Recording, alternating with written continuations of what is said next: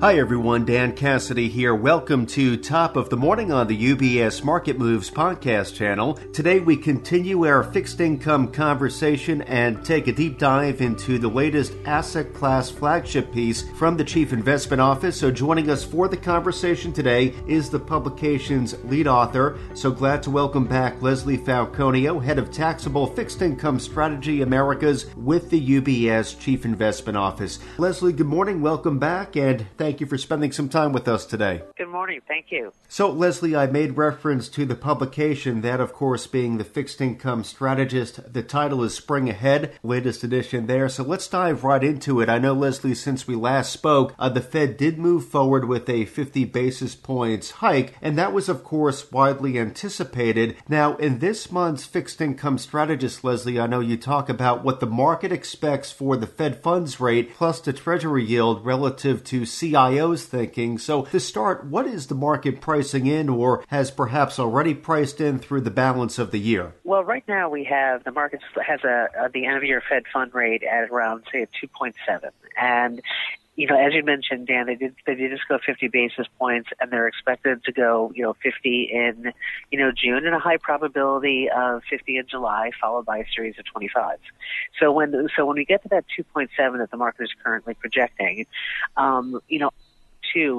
we need to look at sort of like the impact that this large and aggressive front-loading of Fed funds rate has had on, the U.S. Treasury market, particularly the 10-year yield, which I know that everyone is really focused on, and as they should be, given the magnitude of the rise we've seen in yields this year. I mean, on Monday, just on the 9th, we were, we hit a 3.20 10-year yield, which is close to the highest that we've seen since since the fall of 2018, which is around 3.26. Since then, obviously we have, backed up a bit, or in terms of yields coming down. So we've come off that sort of, a trend of rising rates, and we actually think that more than likely that will continue. And it's not that we believe this is going to be a straight shot in terms of, yields just going to continue coming down, but we do believe that the market is being a little aggressive here, and we do believe that given the fact that financial conditions are tightening as much as they are, that we may not have this constant aggressiveness in terms of interest rates rising. So our view at the end of the year is that interest rates probably go around that 250 to 270 area, which is where sort of that Fed funds rate is now, but we don't see them going to the 3.20, 3.5%.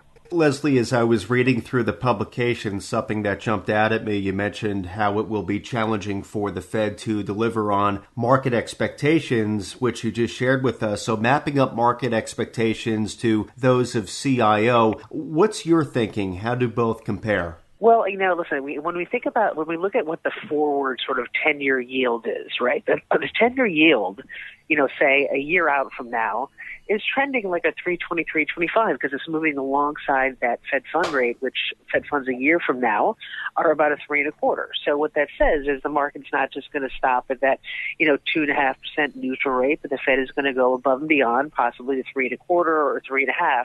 And forward-looking 10-year yields are trending towards that Fed fund rate. Now, our view is that actually because financial conditions are so tight, and here's a perfect example, Dan. I mean, look at what's happened with high yield spreads just this week alone. They moved from 398 to 455, right, within a matter of 7 days, or 460. They've really gapped out, and the reason why they've gapped out, obviously, is because the equities market is feeling a little bit soft.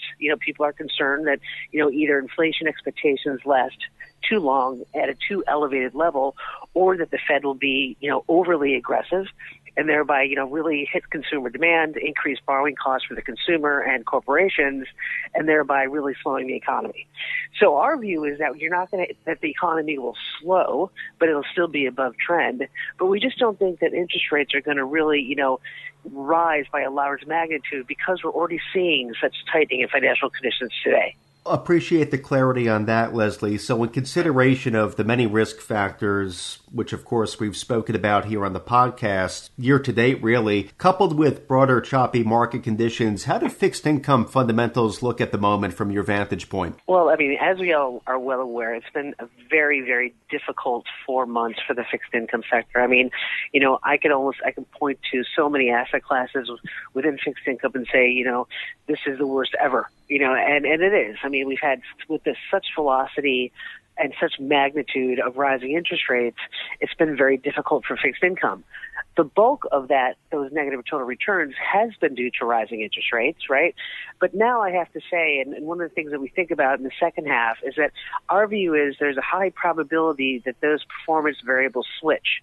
And what I mean by that is that more than likely, interest rates have been a headwind, this first quarter. I think, and when you go to the second half, they'll actually be a tailwind, meaning that interest rates could come down as growth continues to slow. And up until recently, as I mentioned earlier, the past 4 or 5 days, actually credit spreads are actually holding in very, very well. For a very long time, they were outperforming equity. The fundamentals were strong in terms of defaults and interest coverage, and all the fundamental variables that we look in terms of trying to see whether or not there's a red flag of caution, when it comes to future performance. And we're not seeing that on the fundamental basis, but we are now seeing spreads widen. So we do think in the second half, depending how much correction we have, within the next month, we do think that spreads will continue widen, but yields come down. So your performance variables will be switched.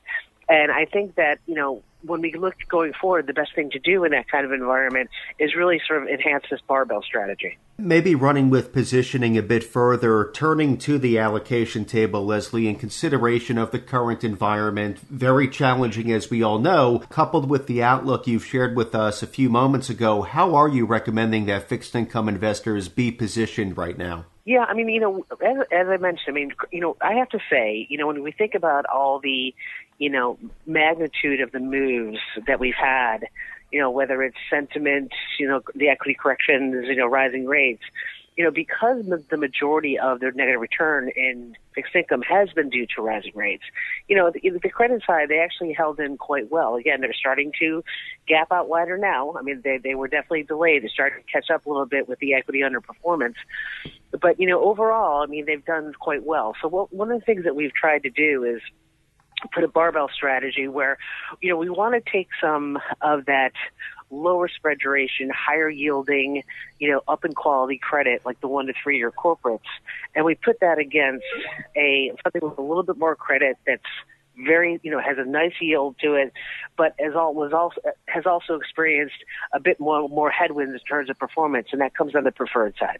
So we have both of those barbells, and we have the preferred for the interest rate risk and the carry, and we have the short end, the corporates for a cash alternative, capital preservation, and an incremental yield that we haven't seen for some time. And finally, and we've talked about this before, Dan, many times, finally, fixed income is doing what it's supposed to do. That's actually offering income.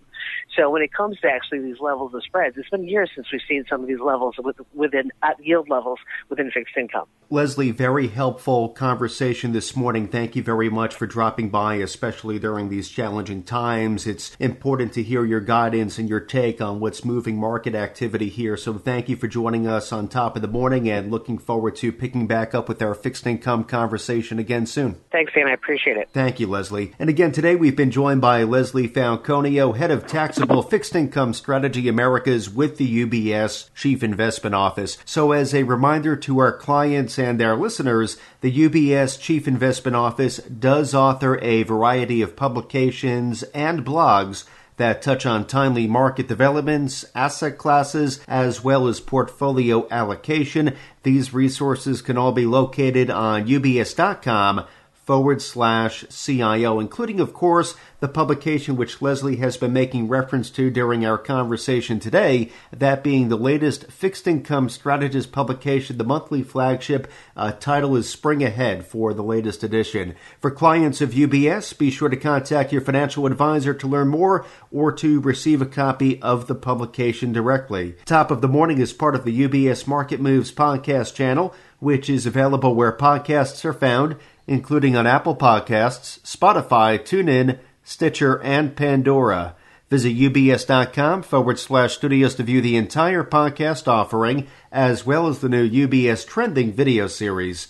From UBS Studios, I'm Dan Cassidy. Thank you for joining us. UBS Chief Investment Office's investment views are prepared and published by the global wealth management business of UBS AG or its affiliate, UBS. This material has no regard to the specific investment objectives, financial situation, or particular needs of any specific recipient and is published for informational purposes only. As a firm providing wealth management services to clients globally, UBS AG and its subsidiaries offer both investment advisory services and brokerage services. Investment advisory services and brokerage services are separate and distinct, differ in material ways, and are governed by different laws and separate arrangements. In the USA, UBS Financial Services Inc. is a subsidiary of UBS AG and a member of FINRA SIPC. For information, please visit our website at ubs.com/working with us. For a full legal disclaimer applicable to the independent investment views produced by UBS, please visit our website at ubs.com/CIO-disclaimer.